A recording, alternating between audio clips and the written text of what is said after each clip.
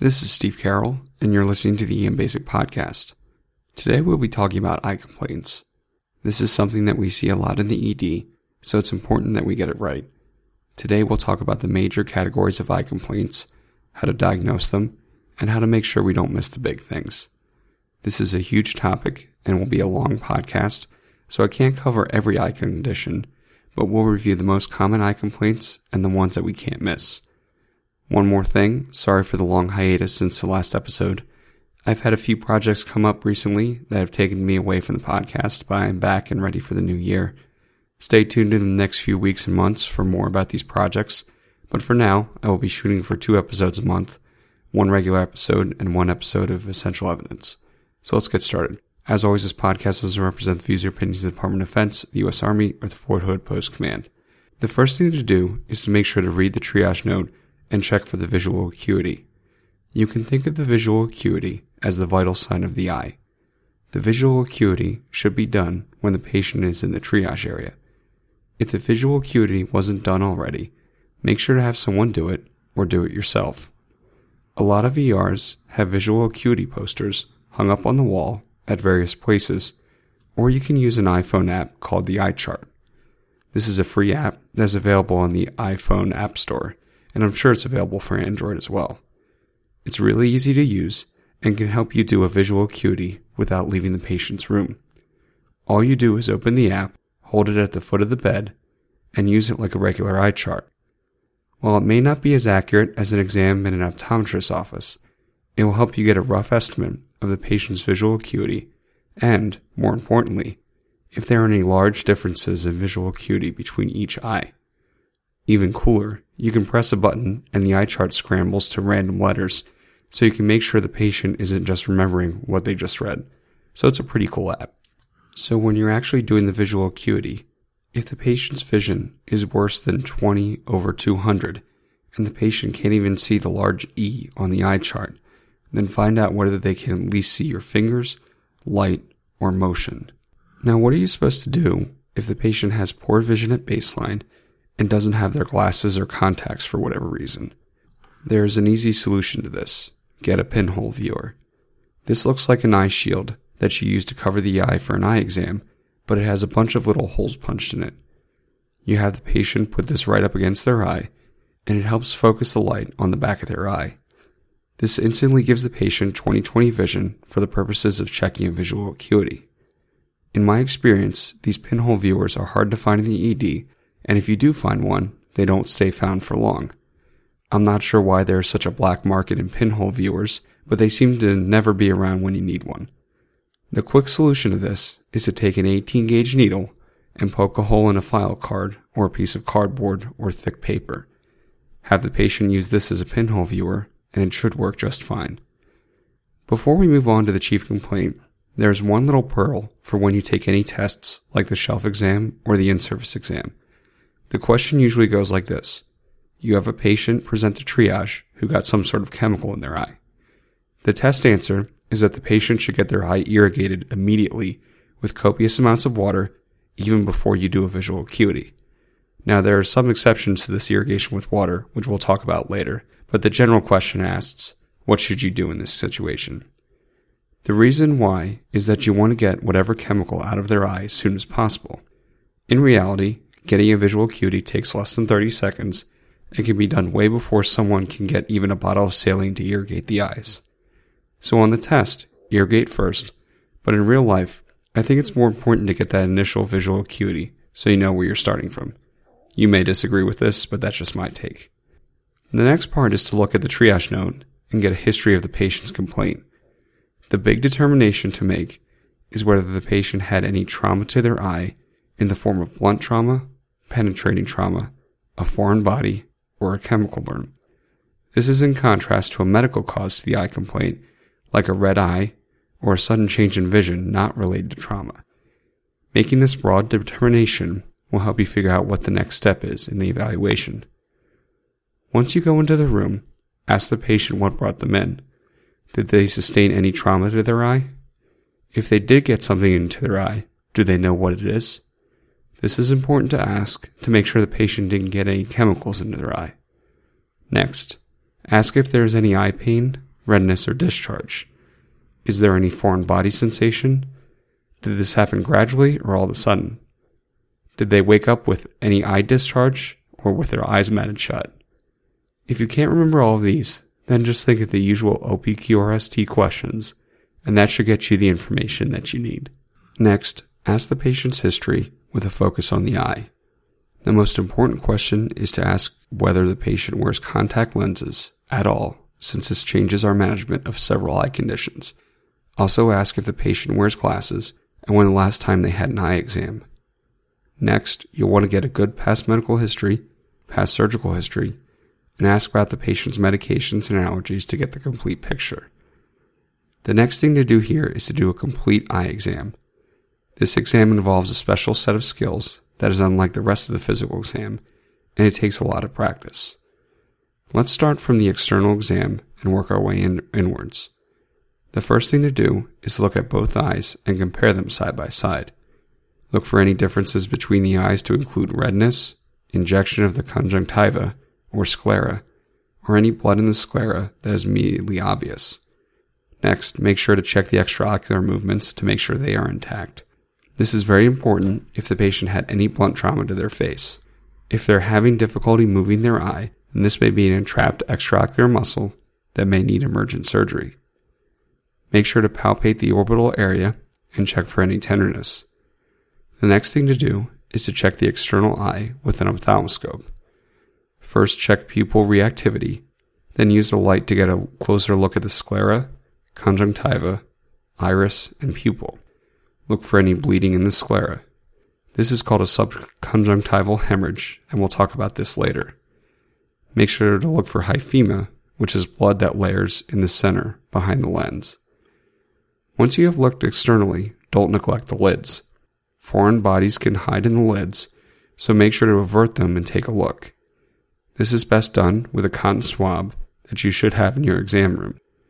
If you think the patient has a corneal abrasion or any sort of trauma to the eye, my practice is to take a cotton swab, moisten with a little bit of saline, and wipe the inside of the eyelid, whether I see a foreign body or not. I do this because a lot of people have difficulty in everting their eyelids, and some foreign bodies may be so small that you can't see them. This makes sure that you address the possibility of a foreign body, even if you can't avert the patient's eyelid or you can't see the foreign body. Let's talk quickly about topical anesthesia for the eye. Eye trauma can be incredibly painful, and patients can be in extreme amounts of distress and in a lot of pain. The best way to help 95% of these patients is to give them anesthetic eye drops, and this will really help them almost instantaneously. You may have to put these drops in before you even examine the eye because the patient will be in so much pain. Most EDs have tetracaine or proparacaine. You can put 1 to 2 drops in the patient's eye, and it will usually make them feel so much better. It can really make a dramatic difference. This is the time when you may have to coach the patient by talking to them calmly so they will let you near their eye to put the drops in.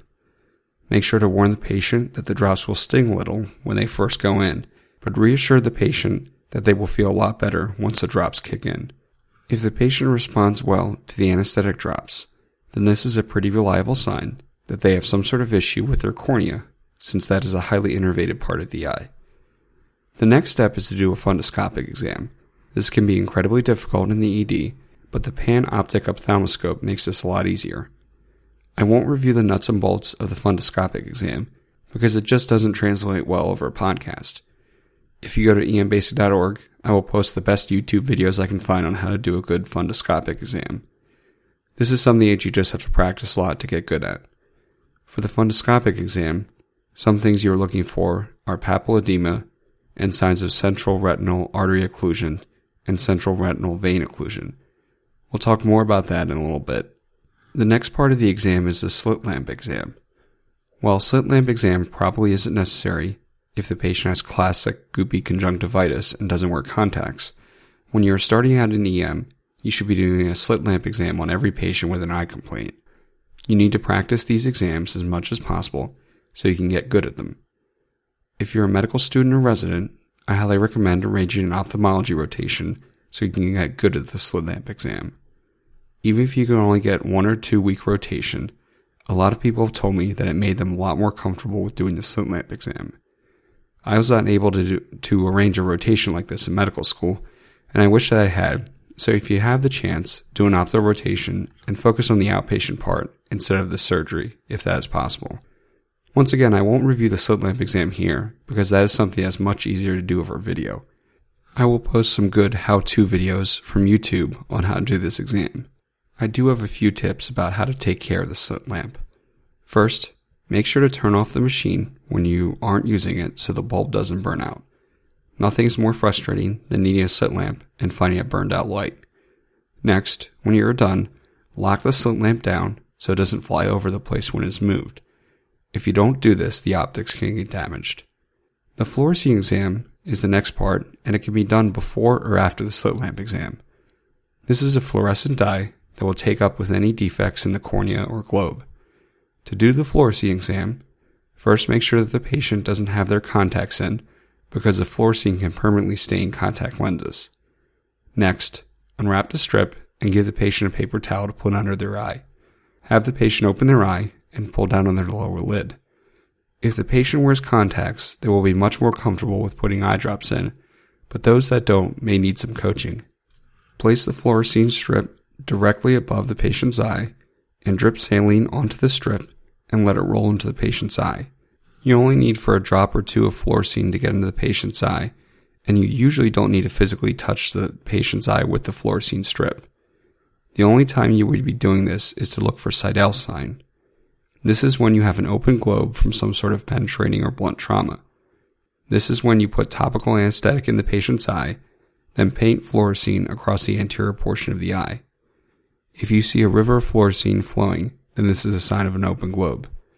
This represents vitreous humor that is flowing out of the globe. However, the few times I've seen Seidel's sign, I was able to do it without physically painting on fluorescein onto the eyeball. So try dripping the fluorescein in first, and if you're suspicious for an open globe, follow that by actually painting a little bit of fluorescein onto the anterior portion of the eye. Once the fluorescein is in, use a Woods lamp or a fluorescent black light to light up the cornea. What you're looking for are opaque areas on the cornea that look dense. These represent corneal abrasions. A little scattered uptake here and there doesn't represent a corneal abrasion if it is present in both eyes. If you have any doubts, have the patient blink a few times to redistribute the fluorescein, and if the uptake persists, is dense, and asymmetric, then this is probably a corneal abrasion. A vertical area of uptake usually represents a foreign body that is stuck in the upper eyelid. If you find a corneal abrasion, remember to check out the upper eyelid and lower eyelid and swab it with a moistened cotton swab, just like we talked about before. The final part of the eye exam is to measure intraocular pressure. However, always make sure to check for an open globe with a Seidel's test before you do a Tono-Pen. If you have any doubts as to an open globe, then don't measure IOP and consult an ophthalmologist. If you know that you have an open globe, once again, don't do an IOP measurement and call your ophthalmologist. Measuring IOP is especially important if the patient has severe trauma to the eye or has any concern for acute angle glaucoma. Briefly, acute angle glaucoma is usually a disease of older patients with known eye issues that present with sudden unilateral eye pain that gets worse with pupil dilation. To check the IOP, you use a Tono-Pen, although this is probably a brand name. Before you go using a Tono-Pen, just make sure that you've numbed up the patient's eye with some sort of topical anesthetic. Now for the Tono-Pen. The first and often most frustrating step is calibrating it. First, you'll need to put on a cover, which should be stored with the Tono-Pen. Then make sure to turn on the Tono-Pen with the tip pointing down. When the device says up, then rapidly turn the Tono-Pen upwards towards the ceiling and wait for it to say good. Now I've just described how to calibrate the most common brand of Tono-Pen, so the calibration process may be different for different models of Tono-Pens. After the Tono-Pen is calibrated, and you've put topical anesthetic in the patient's eye, pull open the patient's eyelids as much as possible. Place the Tono-Pen perpendicular to the patient's cornea. Once you are positioned correctly, rapidly tap the tip of the Tono-Pen on the patient's cornea. You'll probably hear some rapid, quiet beeps. Keep tapping the cornea until you hear a loud single beep. This indicates that you've gotten a good reading. You may have to repeat this process several times to get a good result, and it can be frustrating. Like the slit lamp, this is something that takes practice, so make sure to practice it a lot. Make sure to check both eyes and compare the measurements. A large difference between readings can indicate an ocular emergency. Normal intraocular pressure, or IOP, is between 10 and 20. Finally, remember to do a complete head-to-toe exam to make sure you don't miss anything. This goes double for the neuro exam because some neuro complaints can overlap with eye complaints, especially if there's double vision without trauma or headache with an eye complaint. So make sure to do a complete exam and don't get tunnel vision. Now let's review all this quickly before we move into the differential diagnosis and treatment of eye complaints. First, remember that visual acuity is the vital sign of the eye. Make sure this is done in triage or do it yourself with an eye chart or an app on your phone. If the patient doesn't have their glasses or contacts, you can use a pinhole viewer or use an 18-gauge needle and make a hole in a file card and have the patient look through that. The only thing that should delay a visual acuity is to irrigate the eye if the patient has a chemical burn. Ask the patient what brought them in and whether they had any trauma or got anything into their eye. Ask about any vision changes, double vision, or eye pain. Ask about the use of contact lenses or glasses and take a complete past history, especially paying attention to their past medical surgical history as well as any medications, including blood thinners. Do a complete external exam that examines the sclera, conjunctiva, iris, and pupils. Check the extraocular movements and palpate the orbits. Check pupil reactivity with a light and do a fundoscopic exam. Make sure to avert the upper eyelid and swab the inside of the upper and lower eyelid with a moistened cotton swab if you have any suspicion for a foreign body. Do a slit lamp exam on every patient with an eye complaint until you get good at it, and even then it's still a good idea to do one on every patient. Make sure to turn the slit lamp off when you are done and lock it in place. Look for a YouTube video for a tutorial on how to use the slit lamp exam. I will post some links at embasic.org. If the patient has a lot of eye pain, put in a topical anesthetic like tetracaine or proparacaine.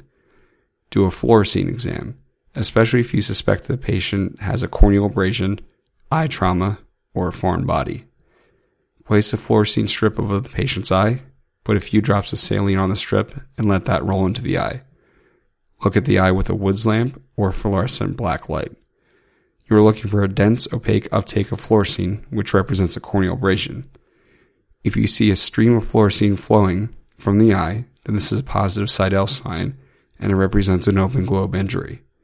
This is the one time you may have to paint on the fluorescein onto the eyeball, but it will probably be evident without doing that. Finally, the Tono-Pen checks for intraocular pressure that can be elevated in severe eye or orbital trauma or acute angle glaucoma. Make sure to calibrate the Tono-Pen by turning it on, pointing the tip down to the floor, wait for it to say up, and then turn it upwards toward the ceiling. Once it is calibrated, and after you've applied the topical anesthetic, hold the patient's eye open, hold the Tono-Pen tip perpendicular to the eye, and tap lightly until you hear a long, loud beep. Make sure to check both eyes so that you can compare them, and keep in mind that a normal IOP is between 10 and 20. Now let's talk about the differential diagnosis of eye complaints. We'll talk about diagnosing each one and some of the treatments that we use.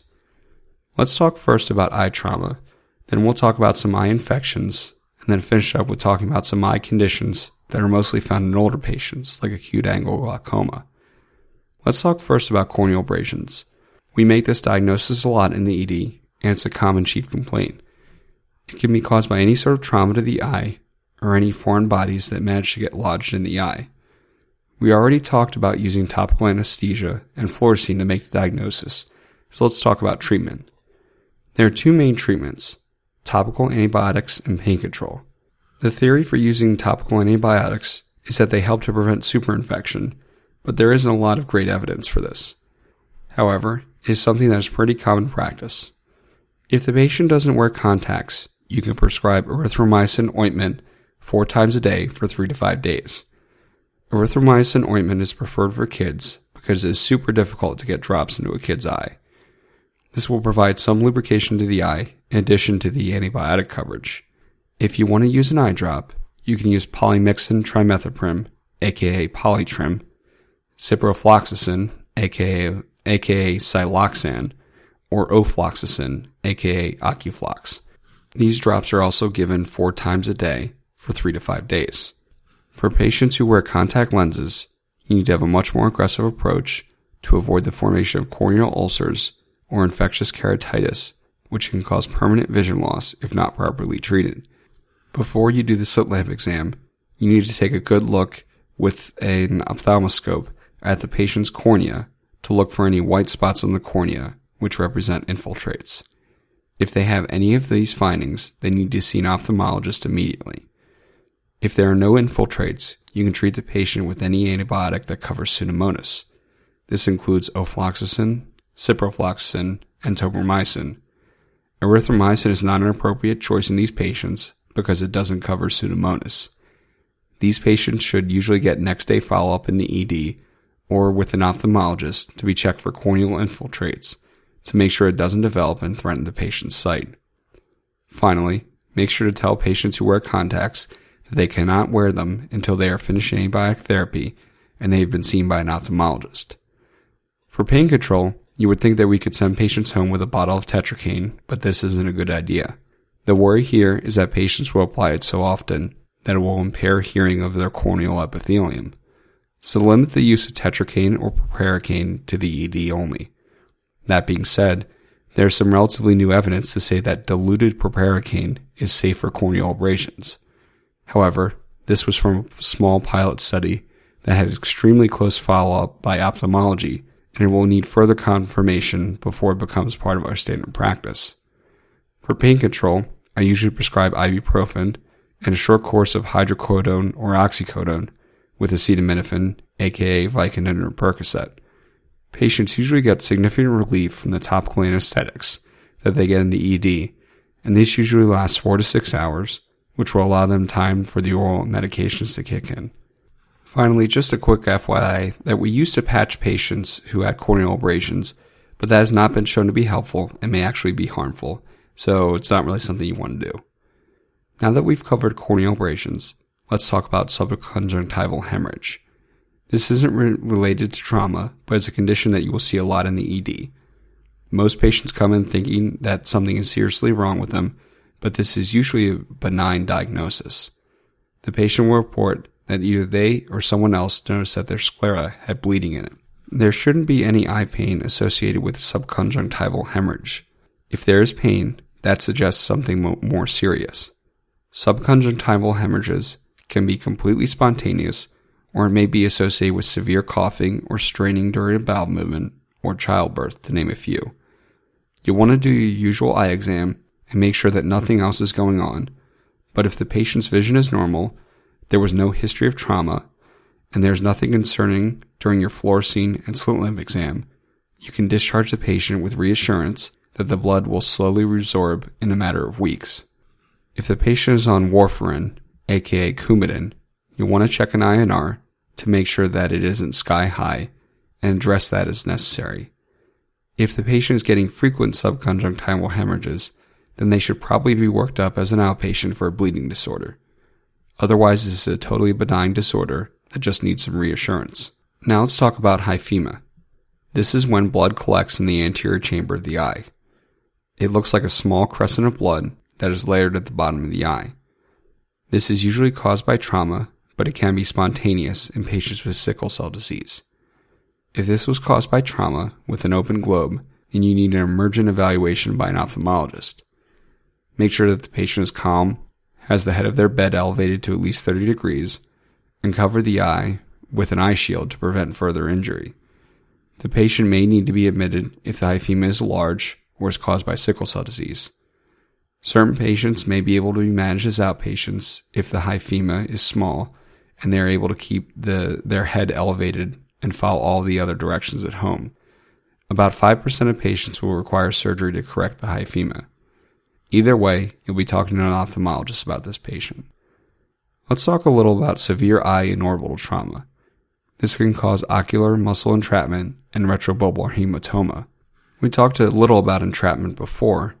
If the patient has double vision or difficulties with extraocular movements, then you should get a CT to look for fractures and get an ophthalmology consult. you'll probably need to talk to ENT as well.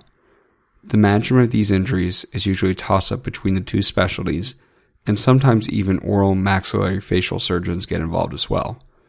So make sure to call whomever is on call for facial trauma at your institution or transfer as appropriate for management. Retrobulbar hematoma is an extreme ocular emergency, and we have to act on it quickly. This is where facial trauma causes a buildup of blood behind the eye. This puts pressure on the optic nerve, and if it isn't relieved quickly, the patient can permanently lose sight in that eye. You should suspect this in any patient with severe facial trauma, especially if they have a lot of swelling around the eye. And don't miss this in your comatose trauma patients either. Once you have ruled out an open globe injury, you'll want to gently press on the eyeball or orbit. If it feels firm and tense compared to the other eye in the setting of trauma, then an immediate lateral canthotomy is indicated. This is done to release the pressure behind the eye and give it room to swell so you don't cut off blood supply to the optic nerve. If you have any doubts, you can check intraocular pressure to look for a big difference between the two eyes, but only if you can do it rapidly, because this is really a clinical diagnosis. I will talk about how to do a lateral canthotomy in the bonus section at the end of this lecture, but let me stress one point. If you have any concern that the patient has a retrobulbar hematoma, then the right thing to do is to cut first and ask questions later. No one will fault you for an inappropriate lateral canthotomy. It's not a big deal if you do it and the patient doesn't have a retrobulbar hematoma. Most of the time, the ophthalmologist will let these heal on their own, and they rarely require surgery to fix if you do the lateral canthotomy correctly. However, if you delay or don't do it, then the patient can permanently lose their sight, and this is very bad. Finally, chemical burns to the eye can be very serious. Someone may ask you whether alkalines or acids are worse for your eye. The answer is alkalis because they saponify phospholipids in your eye, and this is no bueno. Often patients will be exposed to chemicals at their work or their home, so you want to ask them what they think they got in their eye. The next step is rapid and copious irrigation with a few exceptions. You'll want to get the patient to a sink or some sort of irrigation device and flush out their eye with liters of water or saline. You'll know you are done when a pH strip applied directly to the eye is neutral at a pH of 6.5 to 7.5. You'll want to give the patient some topical anesthesia to help with the pain of the burn and to help them tolerate irrigation. If you have a Morgan's lens, use it. Otherwise, you can jerry-rig an irrigator with a bag of saline attached to a nasal cannula placed over the bridge of the nose. This will allow the saline to flow right into the eyes, but you need to make sure that the patient keeps their eyes open for this to work. These patients all need emergent opto consultation, but don't delay getting irrigation to the patient's eye. There are a few cases where you're not going to want to immediately irrigate the eye after a chemical burn. If the patient was exposed to dry lime, sulfuric acid from drain cleaners, or elemental metals, then they should not be immediately irrigated because contact with water may cause further burning and damage. In addition, the patient may need hazmat decontamination if the exposure was significant. If you have any doubt, consult a guide to chemicals or the materials safety data sheet for that chemical. You can find these online, but if the exposure was job-related, the patient's company should have the MSDS on any chemicals that they use. One last thing to say about eye trauma is to be careful not to miss any foreign bodies in the eye. Be especially careful of this if the patient was working with a grinder and may have gotten something into their eye. If you have any doubt about a foreign body being deeper in the eye, then you should get a non-contrast CT of the orbits to look for foreign bodies. CT will pick up just about any foreign body that has gotten into the eye or show air in the orbit that would suggest a penetrating injury. If you are good with ultrasound, you could probably start there, and Rosen suggests that ultrasound may be more sensitive than CT for foreign bodies. However, CT can tell you if there was any damage by a foreign body, so you should probably use both tests to get the full picture. Now let's talk about eye infections. Conjunctivitis is a common eye complaint that we see in the ED. Patients will usually complain of eye redness, watery eyes, and discharge. They may complain of their eyes being glued shut when they wake up in the morning.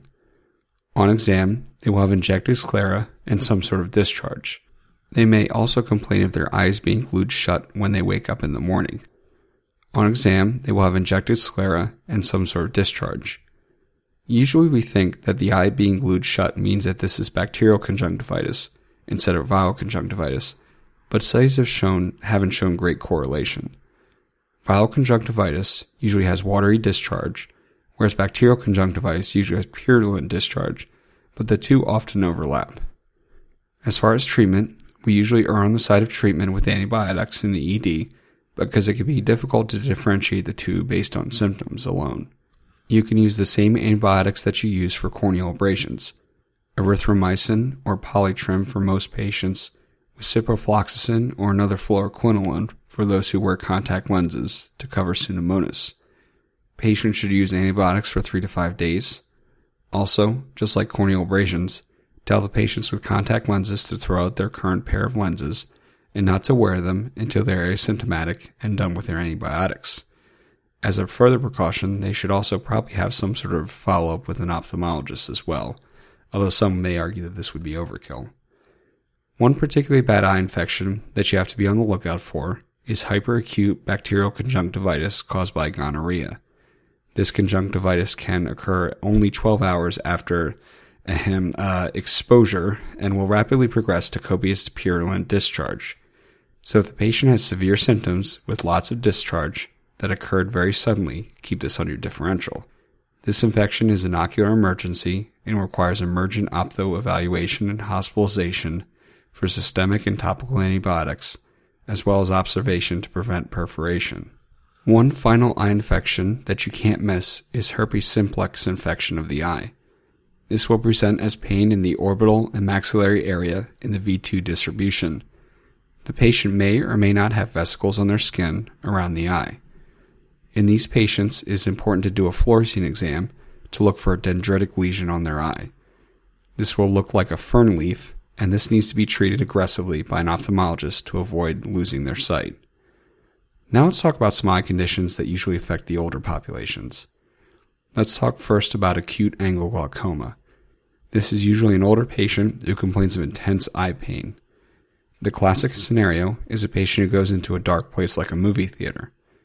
Their pupil dilates because it is dark, and this causes the iris to bulge out and block the flow of vitreous humor from the posterior chamber of the eye to the anterior chamber of the eye at the canal Schlemm. This blockage of vitreous humor elevates the intraocular pressure and causes sudden vision loss and eye pain. You'll want to check the IOP in these patients, and if it is found to be elevated, immediately start medications to lower IOP. These medications include timolol eye drops and pilocarpine eye drops, which both work to lower IOP. With the guidance of an ophthalmologist, you may also give steroid eye drops in the form of prednisolone and acetazolamide IV for severe cases. Now let's talk about central retinal artery occlusion. This is usually a painless unilateral loss of vision that occurs suddenly and takes away most or all of the patient's vision. This is usually caused by an acute clot in the central retinal artery, so your patients with AFib or anything else that causes abnormal clotting or emboli are at risk for this. On fundoscopic exam, the classic finding is a cherry red spot on the macula or whitening of the retina.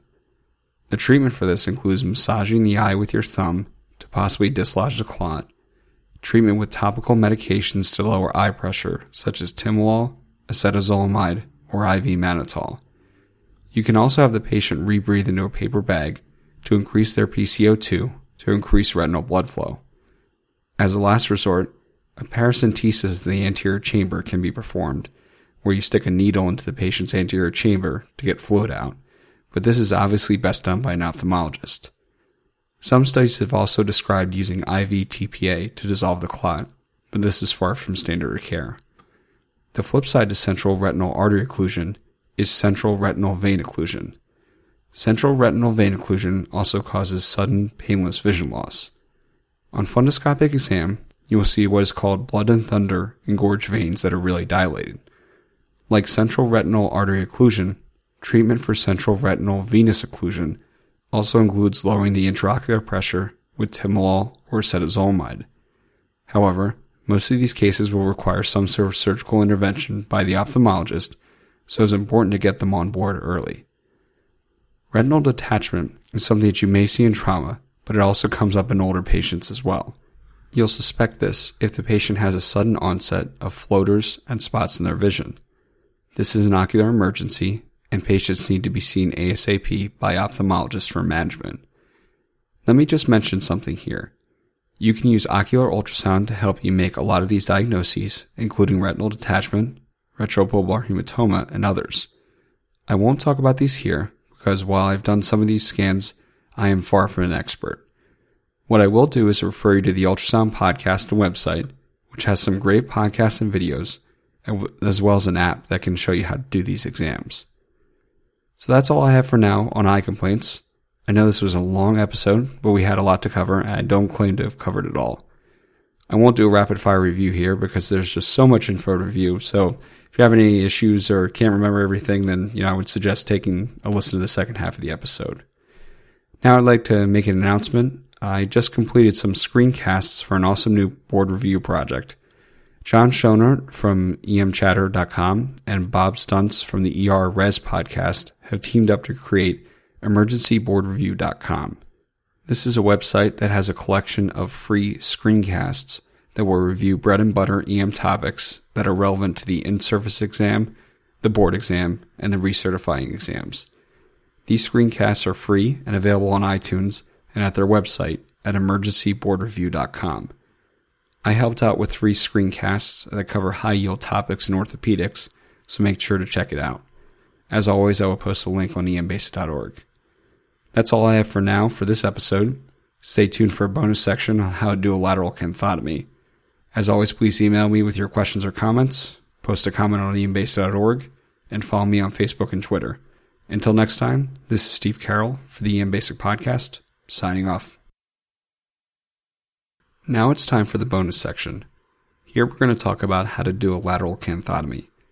To quickly review, you'll want to consider this procedure anytime the patient has severe facial, ocular, or orbital trauma. This can cause a retrobulbar hematoma that can compress the optic nerve and cause permanent vision loss. Suspect this condition if the eyeball is tense, or if there's proptosis, or a large difference in IOP in the setting of trauma. If you have any doubts, cut first and ask questions later. You won't be faulted for doing an unnecessary lateral canthotomy, but you will be faulted for not doing a lateral canthotomy that was indicated. To do this procedure, you'll need some lidocaine with epinephrine, as well as some basic equipment. However, if you only have plain lidocaine, that'll work as well. At a minimum, you will need a hemostat and a pair of scissors. If you have iris scissors, use those, but otherwise you can really just use scissors from a standard laceration tray. Iris scissors are better because they are smaller and get in there better than regular scissors, but time is of the essence, so don't spend time looking for iris scissors. The first step is to numb up the lateral area with some lidocaine with epinephrine. Procedural sedation with ketamine may be helpful here as well, but if you can keep the patient awake, that is better because they can tell you if their vision is any better, and time is of the essence. If the patient is flailing around a lot, then it's time for the ketamine. Once you have the lateral socket area numbed up with some lidocaine, take the hemostat, place them with the clamp area on the lateral canthus of the eye, and clamp them down for 30 to 60 seconds. This will devascularize the area and make for a cleaner lateral canthotomy with less bleeding. Remove the clamp and then snip the most lateral part of the eye. Make sure to go deep. The most common mistake is that you aren't aggressive enough with your cut and you don't actually snip the tendon that holds the eye in place. After you have snipped laterally, you will most likely have to release the superior and inferior tendons as well. For this, aim your scissors upwards as far laterally as possible and cut the superior tendon. Then aim the scissors downwards and cut the inferior tendon. If you do this correctly, you should feel solid pop as you cut through the tendon. If there was a retrobulbar hematoma, you may see blood trickle out around the tendons. After you've done your cuts, you'll want to recheck the firmness of the patient's eyeball and intraocular pressure if you checked it before. You should also ask the patient about their vision and if it is any better. If you have any doubts as to whether it worked, go in again and make a more aggressive cut. As long as you stay laterally and off the eyeball, you can't cause a lot of damage, so be aggressive. So let's review this real quick rapid fire. If you have any doubts as to a retrobulbar hematoma, do the lateral canthotomy. I can't stress this enough. Numb up the lateral area of the eye with lidocaine with epinephrine, and use procedural sedation as necessary if the patient can't or won't cooperate with the procedure. Place a hemostat on the lateral portion of the eye with the clamps perpendicular to the area and clamp down and underneath the tendon. Wait 30 to 60 seconds for the area to devascularize and remove the clamp. Reach underneath the tendon with the iris scissors or regular scissors and snip the lateral tendon. Then move on to the superior tendon by pointing the scissors upwards and cutting that tendon. Follow this by cutting the inferior tendon. Be aggressive with your cuts. Reevaluate the eyeball's firmness and IOP, and if you have any doubts as to whether you did it right, go back in and cut more aggressively. So that's it for lateral canthotomy and eye complaints. So until next time, this is Steve Carroll for the EM Basic Podcast, signing off.